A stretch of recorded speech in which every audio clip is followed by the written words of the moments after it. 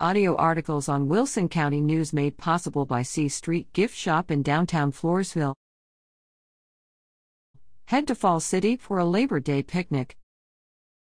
If you are looking to cook out on Labor Day weekend, leave it to Holy Trinity Catholic Church, as the Falls City Parish invites everyone, near and far, to its annual Labor Day picnic on Sunday, September 4th.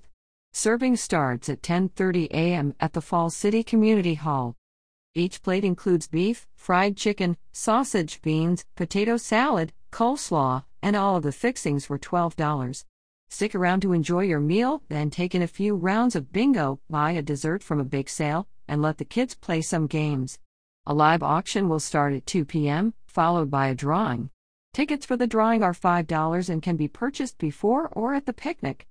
Bulk meat sales of beef, sausage, and fried chicken will be available from 10:30 a.m. to 1 p.m., first come, first served until sold out.